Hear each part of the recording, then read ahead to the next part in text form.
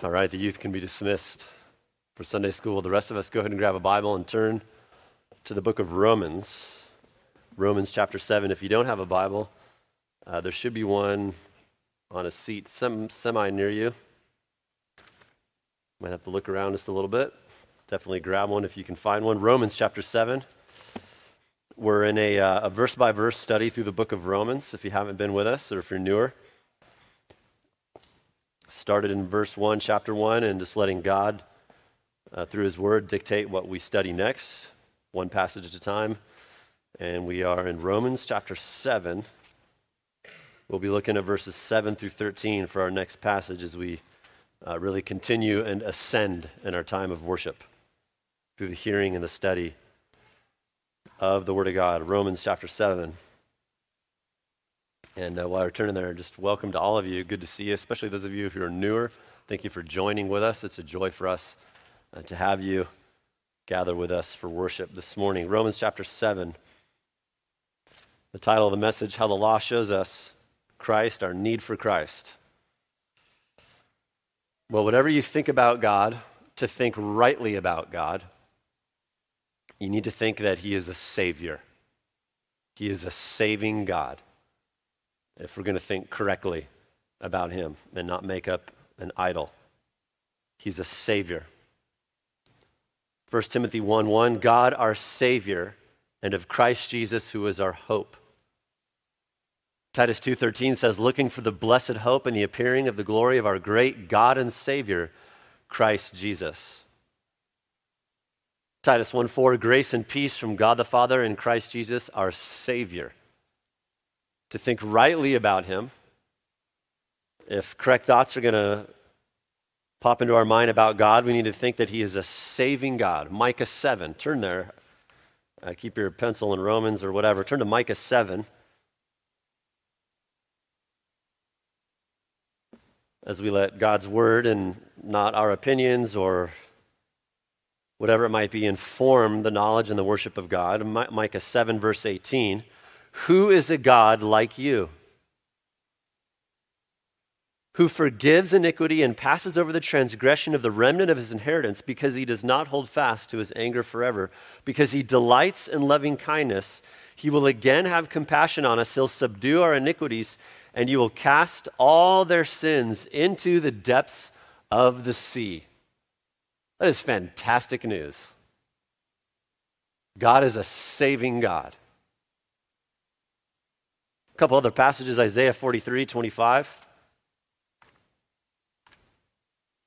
Isaiah 43:25. I, even I, the Lord speaking here, am the one who wipes out your transgressions for my own sake, and I will not remember your sins. Isaiah 52:10. God is a saving God. Isaiah 52:10 says, Yahweh has bared his holy arm in the sight of all the nations, that all the ends of the earth may see the salvation of our God. God is a saving God. And praise him for that. Of course, when we think of that, we need to think saved from what? Saving, to save, always means to rescue from some predicament. But the question is, what is the predicament? Now look over at Luke chapter 10, something interesting from the words of Jesus himself, the Savior. Luke chapter 10, verse 25, Luke 10:25. So this is Jesus in a chatty discussion with some of the religious leaders. Luke chapter 10, verse 25. And behold, a scholar of the law, or sometimes called a lawyer, these are people who studied the law of God. Like the first 5 books of the Bible, the commandments. And stood up and was putting him, Jesus, to the test, saying, Jesus, what shall I do to inherit eternal life? What a question. Don't you wish people would ask you that question? How do I get to heaven? Would you tell me? This is what this guy's asking Jesus. How do I get to heaven? I wish people would ask that more. And there's a reason they don't, which Romans 7 will clarify in a minute. But look at Jesus' answer. Look what he says. Verse 26, and he said to him, what is written in the law? Huh? This guy asks him how to get to heaven, and Jesus, who is the Savior, fires back, what's written in the law? What does it say? How do you read it? Verse 27, and the guy, because he studied the law, the Ten Commandments, the Old Testament, he answers and says, you shall love the Lord your God with all your heart, with all your soul, all your strength, with all your mind, your neighbor as yourself. Those are the two ways to sum up all of the Ten Commandments. Love God perfectly, love your neighbor perfectly. And verse 28, Jesus says to him, you've answered correctly. In other words, you've answered correctly what's written in the law. And then he says, do this and you'll live. Verse 29, but wishing to justify himself, justify means to declare himself right before God, flawless before God. He said to Jesus, who's my neighbor?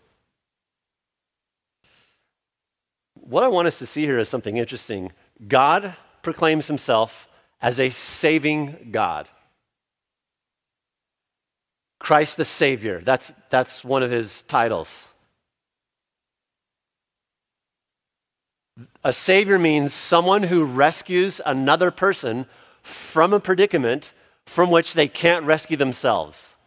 Like Coast Guard going way out into the storm to rescue a sinking ship, more importantly, the people on the sinking ship who are about to die and can't rescue themselves. That's the act of being a savior. So if Jesus is the Savior and a guy comes to him and says, how do I get to heaven? Why does he say, what does the law say? Why does he say, what do the commandments say? Why is he saying that? Because that's like saying, save yourself. Here's the list of stuff of how God says what it means to be a good person. So he's in effect telling him, do these things so that you can save yourself.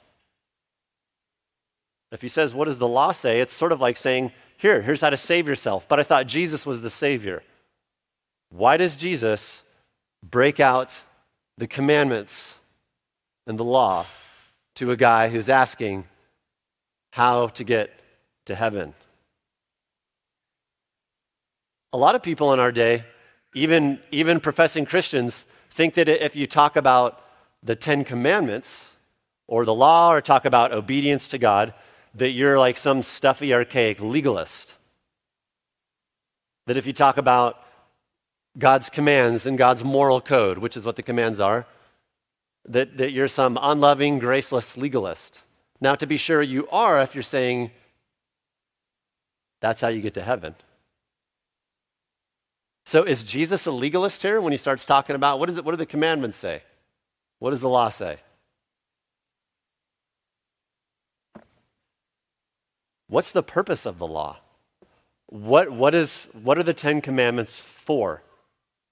Why do we have those? And why does Jesus read those to a dude who's asking how to get to heaven? Is that how you would respond to the question? How do you get to heaven?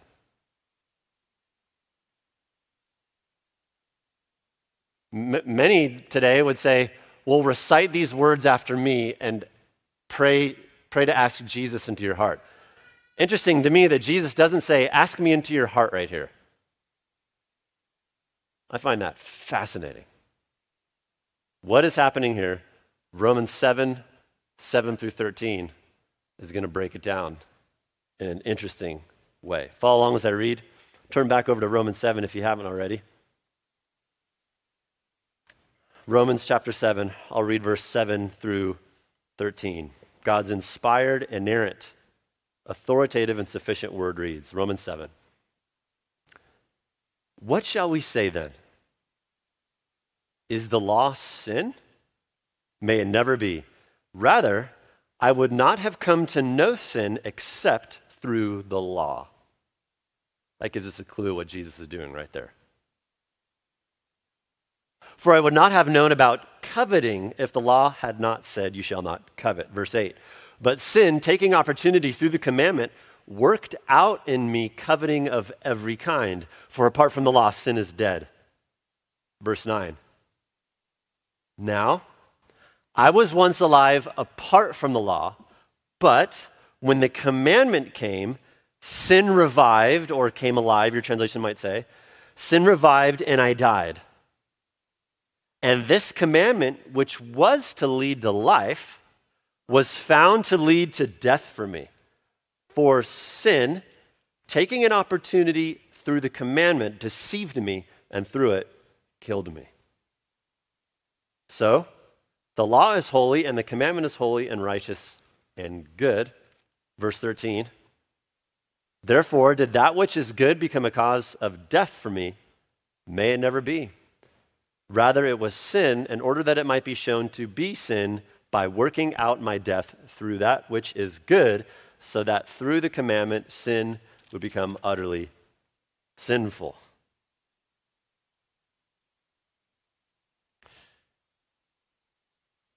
I have recently endeavored to teach my girls how to fly fish. Except the problem is, I don't know how to fly fish. I grew up fishing, deep sea fishing off the Oregon coast as a kid. And one thing I've noticed, and if you want to extract some humor out of a situation, you can come watch me attempt to teach my girls to fly fish. But one thing I discovered even this past week is when you're attempting to fly fish, at least a novice of novices like me, when you're trying to cast, you get a lot of knots. And half of my time, if not more, is spent, another knot. I actually hooked myself the other day. That was, my girls are, untangling these knots. When I first approached this passage to study it, it is like, wow, this is a huge knot here. And this is going to, at least it appeared to me as so, and to untangle this and see what's going on. So this is what we're going to attempt to do, to kind of glean some light on what Jesus is doing, as Jesus, to many contemporary evangelicals, would appear as a legalist. If you were to say, hey, one book out of the 66 books of the Bible that I should really know, that I should know really, really well, Romans would be that book. Why is that?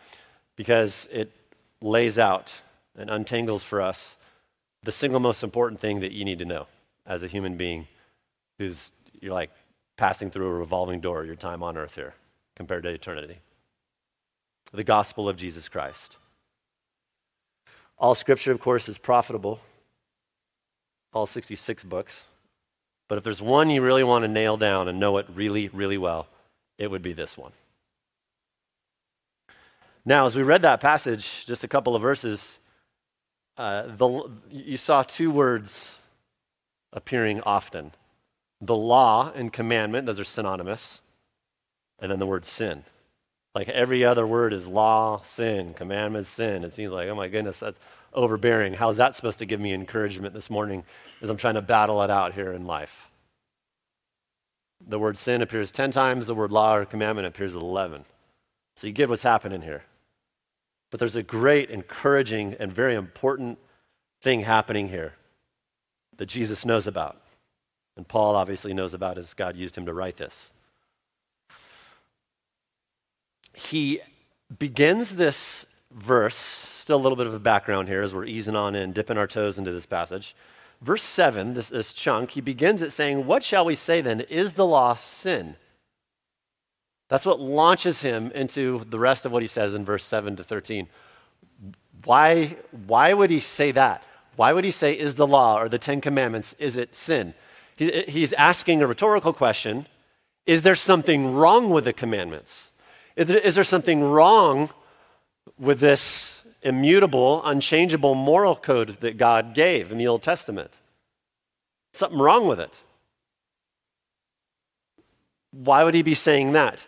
Because, in case you haven't been with us in Romans, basically since the beginning of Romans until now, Paul is making the case that the law has never been and never will be, since Genesis 3, never will be a path you travel to get to heaven. Many people think that God lays out these commands, and if I can, like hoops, if I can just kind of, being so awesome that I am, kind of chuck myself through these hoops, well, I'll waltz right into heaven and God will give me a Gatorade dumping as I launch myself through the pearly gates. Is that what the Ten Commandments are for? That's not what they're for. And Paul's been nailing that case down through Romans. And so as he's writing about mid-first century, you have to understand that people from a very Jewish background who, in some sense, rightfully so, held the commandments and held the law very high. And they did think of it as sort of hoops to kind of navigate through. And they hear Paul saying the law is not the way you get to heaven. Obeying these commands is not the path you travel to strut your way into glory. And so they're hearing that and they're thinking, are you saying then there's something wrong with God's commands? Are you saying something's wrong with the law? Right? When we say the law, when he's using the word law here in commands, it's interchangeably, you just think of it like the Ten Commandments. We'll talk about those in a minute. They're accusing Paul. So you're saying something's wrong with the law. And remember, Paul was a very educated Old Testament scholar before he bowed the knee to Jesus Christ and was saved. And so Paul starts here in verse 7. Look there. Is the law sin? Is something wrong with the law? May it never be. May it never be. In the Greek language, that was the strongest way to negate an accusation. 1,000 times no. No way. There's nothing wrong with the law. And so now what he's going to do in the rest of this passage, in verses 7 to 13, he's going to launch into giving us four essential ways that the law shows our need for Christ. Or, bigger picture, 37,000 feet, four very important uses of the law. But for our outline, let's say four essential ways the law shows us our need for Christ. And this will answer the apparent conundrum that we observed in Luke chapter 10, verse 25 through 27, with Christ doing evangelism. How do you evangelize? How do you share the good news of Christ crucified with those who don't yet know him? That's how Jesus did it. Why did he do it that way? Four uses, or four reasons why there's nothing wrong with the law. In fact, it's essential to show our need for Christ. Each of these outline points, all four of them will capture some characteristic about God's law, why it's so important. And why people who say things like, well, the Old Testament, we don't need that as much anymore, they're wrong. And people who say, well, it's legalistic to talk about, obeying and laws, they're wrong. If that's true, then Jesus was the biggest legalist that ever lived. But he's actually a savior, the Savior. Number one, very simply, the law makes us aware of our sin against God. And all of these points end with, because we need to go to Christ, not stop mid-sentence, so that we would receive Christ as Savior. Or if you've already done that, so that you would treasure him more as Savior. The law, number one, makes us aware of our sin against God, so that we would receive Christ as Savior. Again, verse 7, what shall we say then? Is the law sin? These 10 commandments, reminder what they are. Number one, you can't have any God except for God, the true God. Meaning no other religion, no other faith. Which makes sense because God is God. Number two, don't make an idol, don't put anything above God. Don't make an idol of your comfort. Don't make an idol of your hobby. Don't make an idol of everyone liking you. Don't make an idol of no one bothering you or your appearance or whatever it might be. Don't put anything above God ever at any time. Number three, don't carry God's name along with you speak it, take it in vain, in an empty way, a meaningless way. Fourth, keep the Sabbath, which that's fulfilled in Christ, which is why the early church recognized that and began to worship on the Lord's Day, Sunday. That's the only one that's not repeated in the New Testament. The law is still in play, but not in the way that this guy in Luke, back in Luke 10 when Jesus thought it was. Honor your parents, number 5. Number 6, you can't murder. Number 7, you may not commit adultery. Number 8, no stealing. Number 9, no, you may not lie. Number 10, you may not covet. And remember, as we've been observing in our study, that there's 3 things about this that are very important to understand about the law, God's commandments. First, with every you shall not, there's a you shall. You shall not covet means you need to be thankful constantly to God.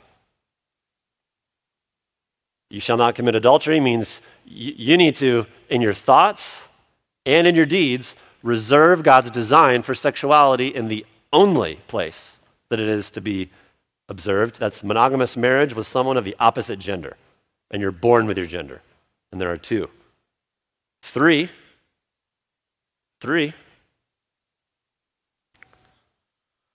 These are to get to heaven, or let's just say it this way. God's command is that you would keep these constantly, perfectly in thought, word, and deed. And if you're going to get to heaven by attempting to be a good person or the law, that's how it has to be done. Okay? So external, not just external. God isn't looking to paint dead flowers. Jesus says in Matthew 5:27, if you even think a lustful thought about someone else, you're an adulterer in your thoughts. If you hate someone in your heart, you're a murderer in your heart. Jesus says that. Matthew 5:22, Matthew 5:23, 27, and on it goes. You might not bow down to a totem pole, but do you bow down to your hobby and to what people think about you? That's an idol just the same, right? We get it. 10 Commandments. So people were saying, okay, if this isn't, Paul's been saying this isn't the way, I don't keep these to get to heaven, is something wrong with it? Verse 7, on the contrary, nothing's wrong with it. I would not have come to know sin except through the law. For I would not have known about coveting if the law had not said, you shall not covet. So he's saying the law then functions like a diagnostic. Right? When you get the check engine light on in your truck, check engine light comes on, you might take the truck down to the shop, and they have this fancy computer, they plug it into your truck, and it's a diagnostic, and it says like your O2 sensors are bad, or you have a misfire, or whatever it says. That diagnostic can't fix the truck. Just like the law can't fix you. The law just declares loudly what's wrong. Like the diagnostic declares loudly, bad O2 sensors, misfire, something is wrong. That's the function of the law, and that's cluing us in to why Jesus uses the law when he evangelizes. And Paul uses an example. It's interesting that he picks coveting. Right? He picks the last one. Pay attention to the whole law, he's saying. Coveting. In other words, being continually thankful to God in all things, which, by the way, is repeated, isn't it, in the New Testament in 1 Thessalonians 5. Give thanks for all things, for this is God's will for you in Christ Jesus. In other words, don't covet. Same thing. All right, number 2. The second essential way the law shows us our need for Christ. The law incites our desire to sin. The law incites our desire to sin so that, again, we would be driven to receive Christ as Savior. The law incites, inflames, stirs up humanity's desire to sin so that we would receive Christ. Verse 8. This is another essential function of the law. Look at verse 8. But sin, taking opportunity through the commandment, worked out in me coveting of every kind. For apart from the law, sin is dead. What's happening here? But sin taking opportunity through the commandment. Now, when he's talking about sin, he's not saying something outside of me, environmental circumstances that force me to do something that I'm not already. He's talking about our fallen nature inside of us. Paul isn't blame shifting. So, okay, what does it do? Look back at verse 8. Taking the opportunity through the commandment produces coveting me of every kind. The original Greek word there of opportunity, taking the opportunity, it has the idea of favorable circumstances. Favorable circumstances in which something would occur. Favorable circumstances for what? Look back at the text. To produce in me coveting of every kind. So here's what it's saying. That my fallen nature inside of us that we all have, ever since our great-great-great-grandparents, since Genesis 3, our fallen rebellious nature, that's a favorable circumstance so that when the law comes and confronts me, when God's moral code comes at me, I get stirred up. Saw this a little bit last week. When we hear about God's law, our fallen nature wants to break it. I remember when one of my daughters was little, 2-ish, she was sitting in her high chair and had a plate of short pasta with tomato sauce and chicken. And some of the food was intermittently being launched off the high chair, and hitting the wall and hitting the carpet. It was just like, oh, that's interesting. And so I look at my daughter. I won't tell you who she is. I asked her permission to share this. I said, Charlotte, please do not throw your spaghetti chicken off your high chair that's meant to be ingested. And right away she grabs a tomato, a piece of chicken, looks at me in the eye and goes, whoa. And what's fascinating about that anthropological phenomenon is that I never taught her that if I give her a command, the particular one there would be honor your parents, right?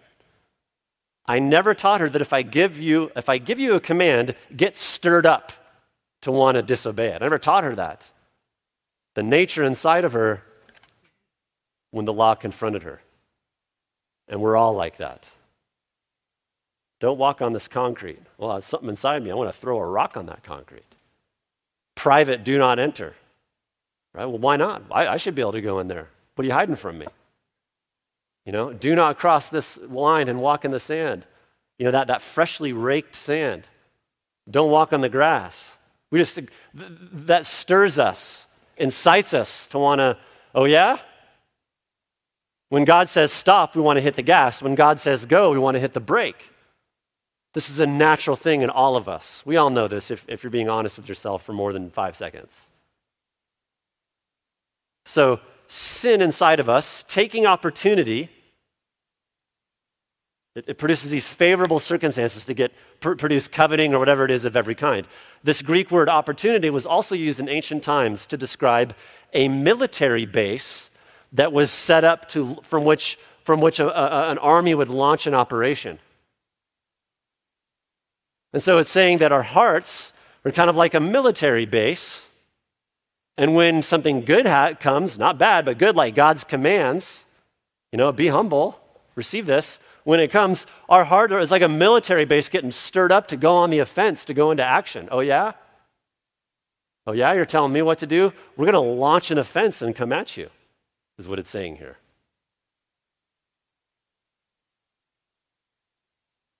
And someone says, hey, don't do that. Our natural response isn't usually, you're right, who am I? I deserve to go to hell for breaking God's commandments. I shouldn't do that. We want to say, well, who are you? Do this. Someone says, do this. We say, no, what do you mean? Don't tell me what to do. That's not an evidence of us being good, as some psychological theories would say, or even neutral. It's the opposite. And it's not the law's fault that we break it, right? It's not the line's fault that you cross it. The line is just there. God's law is good. It says in verse 8, sin taking opportunity like a military base, like a military offensive. Sin, through the commandment comes, worked out in me coveting of every kind. It stirs us up, is what it's saying. And we saw that a little bit last week. In this final phrase in verse 8, look at it. He says, for apart from the law, sin is dead. It's not saying, well, there is no sin, like if you don't hear about a law. It's just emphasizing that the law is like kind of that sin can be kind of dormant in us at times. It can seem like, well, I'm pretty good. But when you're faced and someone comes at you with the right command, or God comes at you with the right law, that'll launch you and wake you up back into action. In other words, our sin nature. We ought not to deceive ourselves. And again, all this is so that we would see how wretched we are, to drive us to receive the Savior who loves us so dearly. And you can't get to him without that. Number 3, the third essential function of the law, how it drives us to Christ. Number 3, the law exposes the natural human tendency towards self-righteousness. The law exposes the natural human tendency towards self-righteousness. The law exposes the natural human tendency towards self-righteousness, found in verse 9. In other words, the law shows us that as a race, we tend to overestimate our moral ability and our moral quality. We tend to kind of overthink it a little bit, thinking we're better than we really are, in other words. Look at verse 9. Now I was once alive apart from the law, but when the commandment came, sin revived or came alive, and I died. Now, first what this can't mean, this verse is a little tricky. He says the commandment came, sin came alive, and I died. Died, not referring to physical death, but separation from God. It's not, obviously, he's not referring to physical death. He's not saying that he wasn't fallen before he understood God's commandments. It's this clearing up some wrong thinking about himself. In other words, he's saying the law brought clarity to an error I and every other human being tends to make because of our fallenness. I was once alive apart from the law. In other words, he's saying before I really understood God's law, before I really understood God's moral standard, I thought I was morally, spiritually pretty great. I thought I was a pretty good person. I thought that, at the end of my life, because I wasn't like Stalin or anything, that old Saint Pierre would be there and bust open the pearly gates for me, and I would kind of walk right through because I was a pretty good person.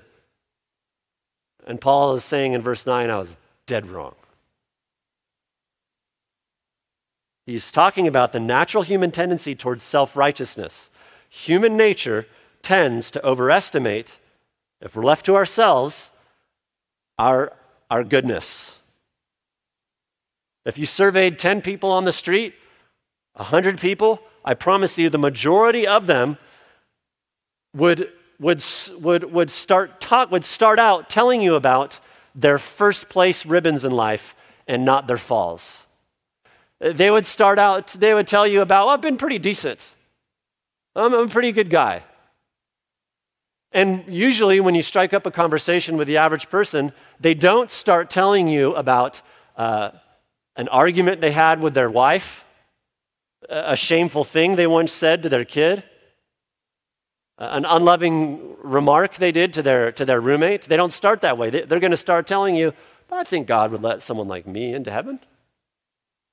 Because humanity has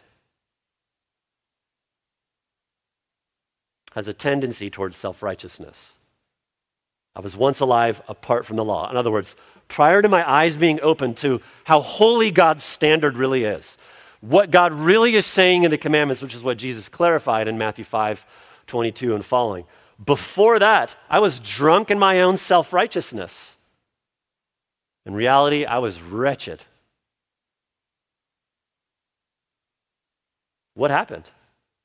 Verse 9, when the commandment came, sin revived, or sin became alive, and I died. When the commandment came, he's not talking about when the 10 commandments were written, but when it came into my life, and it came into 2020 vision in my heart, and I realized, oh, that's the standard.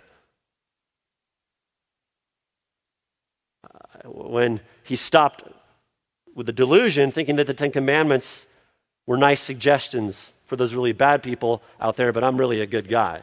He was for the first time confronted with God's standard. Turn over to Philippians 3 real quick. And by the way, as you're turning there, this spot in Romans, you'll notice Paul is saying, I realize this about myself. He's being very humble here. He's coming alongside of us. He's not talking over us. Because Paul's saying, look, I'm in this too. I was deceived about thinking how great I was also. And so in Philippians 3, this is a fascinating passage where he actually shares his testimony a little bit. Part of his testimony, anyhow, in reference to his tendency towards how he was so self-righteous.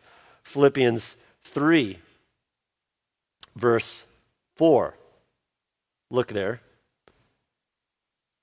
So Paul's talking about his self-righteous resume, how great he used to think he was before his eyes were open to the standard of God's law, and then he put his trust in Christ. He's talking about how he used to brag before that. Verse 4. I myself might have confidence even in the flesh, in other words, in my own doing. If anyone else had a mind to put confidence in the flesh, I far more. In other words, he's saying, you think you are a good person? You think you had like moral qualifications in a fallen way? I much more. And then he lists out his resume. Circumcised the 8th day of the nation Israel, of the tribe of Benjamin. That was the best tribe to be from. A Hebrew of Hebrews. As to the law, a Pharisee. The Pharisees were like the highest achieving, quote unquote, they didn't really, but law keepers. Praise themselves for it. As to zeal, how zealous was I for the law? A persecutor of the church. Paul killed Christians, threw them in jail. As to the righteousness which is in the law, found blameless. Blameless not in the sense that he really was keeping it, but in his own eyes and the eyes of his cronies. He was like a hero. Right? So whatever your subculture is, sports, recreation, a banker, whatever it might be, you substitute in the things that everyone praises and wants to achieve. That's what it was for Paul. That's what Romans is talking about in Romans 9 when he says, before the commandment came in. In other words, before it came into 22, before I really understood the standard, this is how I was functioning in my delusion. He used to congratulate himself in his mind when he read the 6th commandment, you shall not murder. He would congratulate himself in 2 ways. Well, I only kill those who are these Christians because they're against what I'm against. And then he realized what he had done.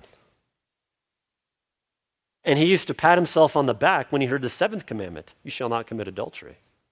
He said, I'm faithful to my wife, as many of the Pharisees were.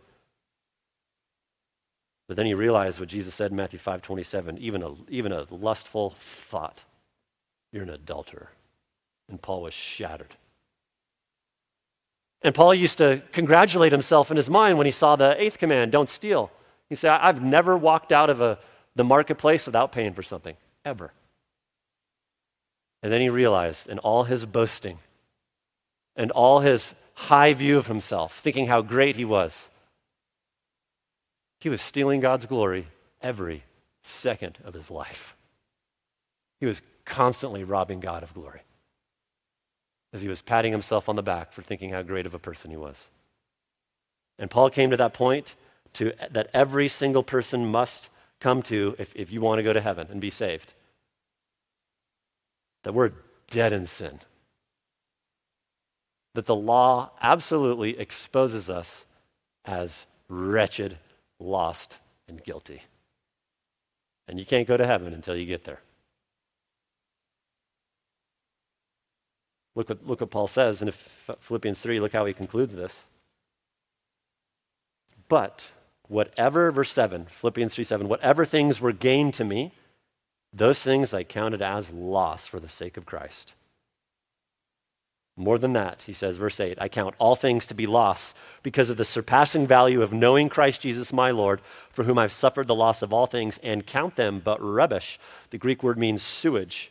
I count them sewage so that I may gain Christ.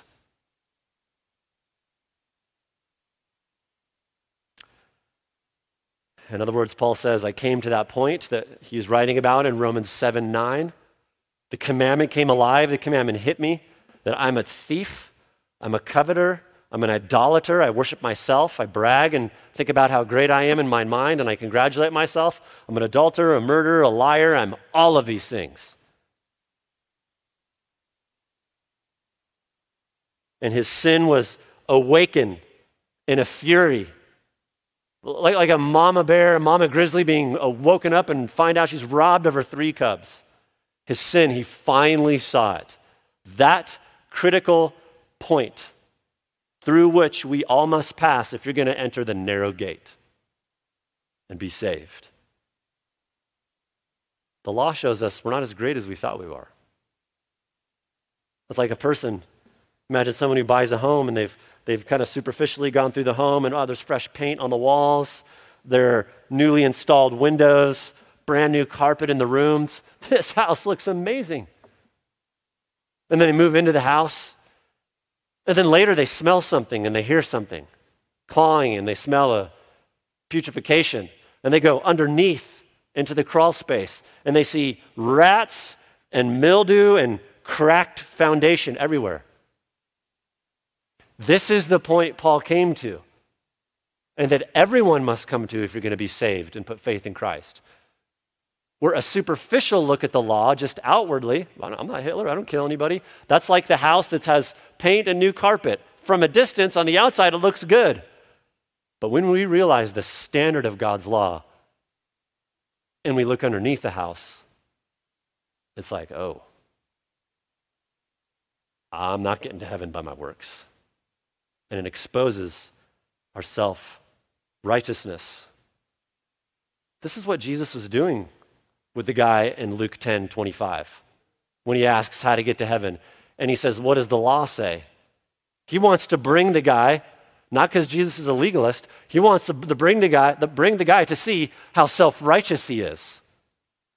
That he's totally deceived.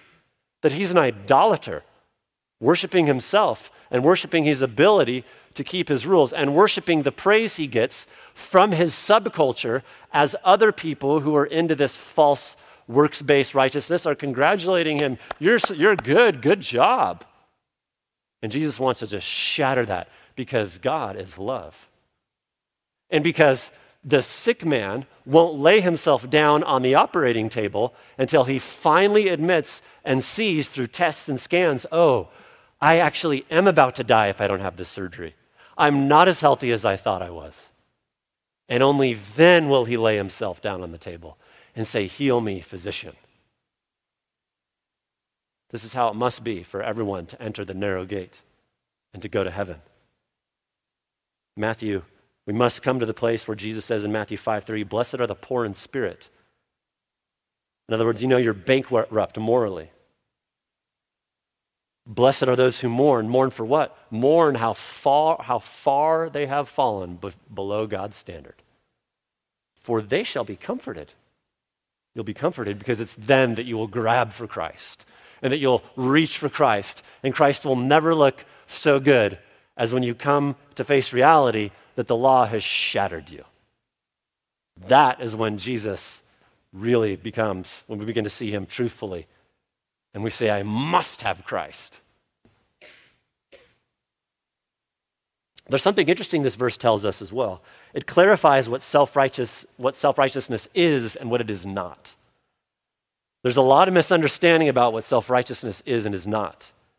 The term gets thrown around carelessly. For example, person A might accuse person B of self-righteousness if person B believes there is a moral standard that person A doesn't like. Well, you're self-righteous. That's so shallow. That's not at all what self-righteousness means. Romans 7, you can turn back there, Romans 7 clarifies that the self-righteous person is not the person who is convicted over their sin, who is sensitive to God's standard. It's not the person who realizes how much I've broken God's law and then talks about how they want to trust in Christ and obey God's law. That is not self-righteous. Self-righteousness is the one who doesn't really think they're that sinful. The self-righteous person is the person who, yeah, I'm a pretty good person. I'm better than most. I could probably get to heaven if God looked at my record. I'm not that bad. That is the self-righteous person. In other words, to themselves, they are righteous. And that is only what self-righteousness is. They would be offended. The self-righteous person is offended at the idea that they've absolutely, flagrantly broken God's law continually through their whole life. The self-righteous person is the one who hears that and is offended. They have a high view of themselves. They hear about Jesus and they get more excited about the Rocky Road ice cream they're going to have when they watch their goofy TV show after dinner. Yeah, Jesus is good. He was a good guy, a little better than me. Instead of clinging to him and white-knuckling him because I know that the law has never been and will never be the way I can get to heaven because it just shatters me and shows how sinful I am. Only then will a person reach to trust in Jesus as Savior. Jesus didn't come to save us from low self-esteem. That's a pagan idea of Jesus. Jesus didn't come to, help us when in February when we don't see the sun for 28 days and our vitamin D is low and we're kind of discouraged, to help us feel better about ourselves. Certainly he can do that. Jesus came to save us. Because by the works of the law, no one will be justified. Because the law, like a diagnostic, just yells loudly, broken, broken, broken. This is how evangelism is to be done, friend. How did Jesus evangelize? He breaks the law out. What does it say? How you doing with that? Not good. Not good. Finally, number 4. By the way, it's interesting that in Jeremiah 23:6, Jesus is given a nickname.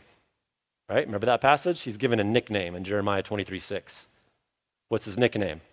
The Lord our righteousness. Why is he given that nickname? Because we have zero righteousness. In attempting to obey the law just shows us we have zero. And so the good news falls, Jesus' nickname, Jesus is our substitute for righteousness, so that we would not function under the delusion of self-righteousness. Finally, number 4. The law, number 4, another important thing it does, it unmasks humanity's worst self-deception. The law, number 4, unmasks humanity's worst self-deception. The law unmasks humanity's worst self-deception so that we would receive Christ as our loving Lord and Savior. This is found in verse 10 and 11. Look there at verse 10. And this commandment, which was to lead to life, was found to lead to death for me. Verse 11. For sin, taking an opportunity through the commandment, deceived me, and through it killed me. What is he talking about? He's talking about humanity's worst self-deception. If you were to ask, what's the worst deception among the human race? Here it is, 2,000 years ago, written for us. Verse 10, look there. What's he talking about? This commandment, talking about the 10 Commandments, God's moral standard, was to result in life. In other words, he was thinking that the 10 Commandments was a list he could keep such that, like rungs on a ladder, I could climb. Each commandment was like a rung on a ladder, and I could climb my way into heaven. It was to result in life, eternal life. That's what he thought. But he was wrong. Look at verse 10. It proved to result in death for me. In other words, the commandments were actually not rungs of a ladder, if I was super moral and like a moral Olympian, I could pull myself up. And actually, they showed that I'm dead, spiritually dead. I'm done. I'm crushed. No way to get to heaven on my own. That's what it's saying in verse 10. It proved to result in death for me. Now look at verse 11 again. For sin, taking opportunity through the commandment, deceived me, and through it, killed me. Deceived, to trick. What was deceiving? Notice verse 11. Sin deceived me. Into thinking what? Exactly what he said in verse 10. The lie that I could be a good person, number one. Number two, that I could be good enough for God and God's standard and keep the law. And number three, that the pearly gates would bust open and I'd waltz right in because I was so moral. That lie. He said sin was telling me that, but it was a lie, deceiving me.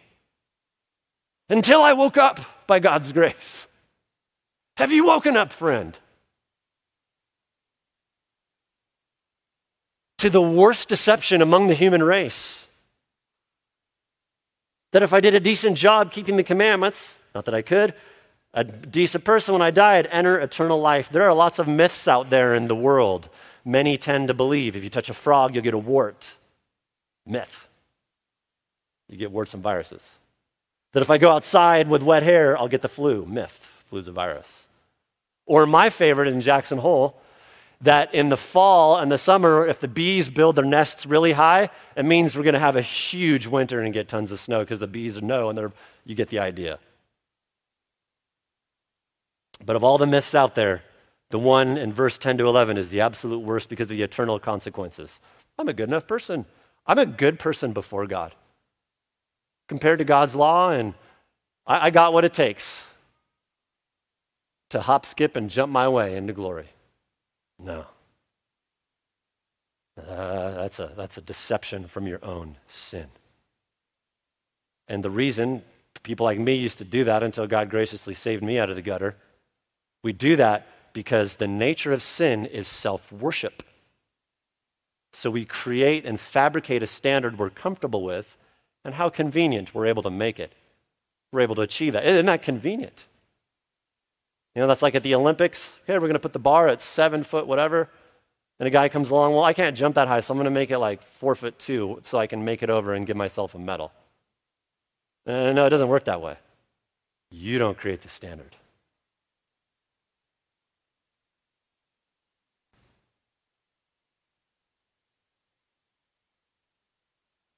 The law unmasks the worst form of self-deception among the human race you could ever come close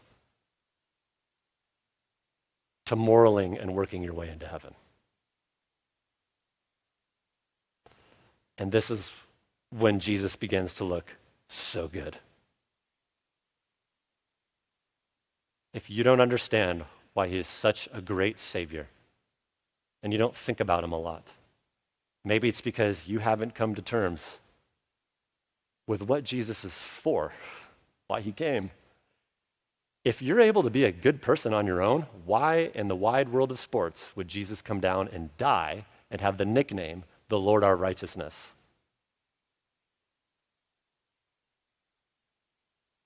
Or maybe if a person you love isn't understanding why they need Jesus, maybe you need to give them, like Jesus did in Luke 10:25 and following, a little more law, a little more diagnostic.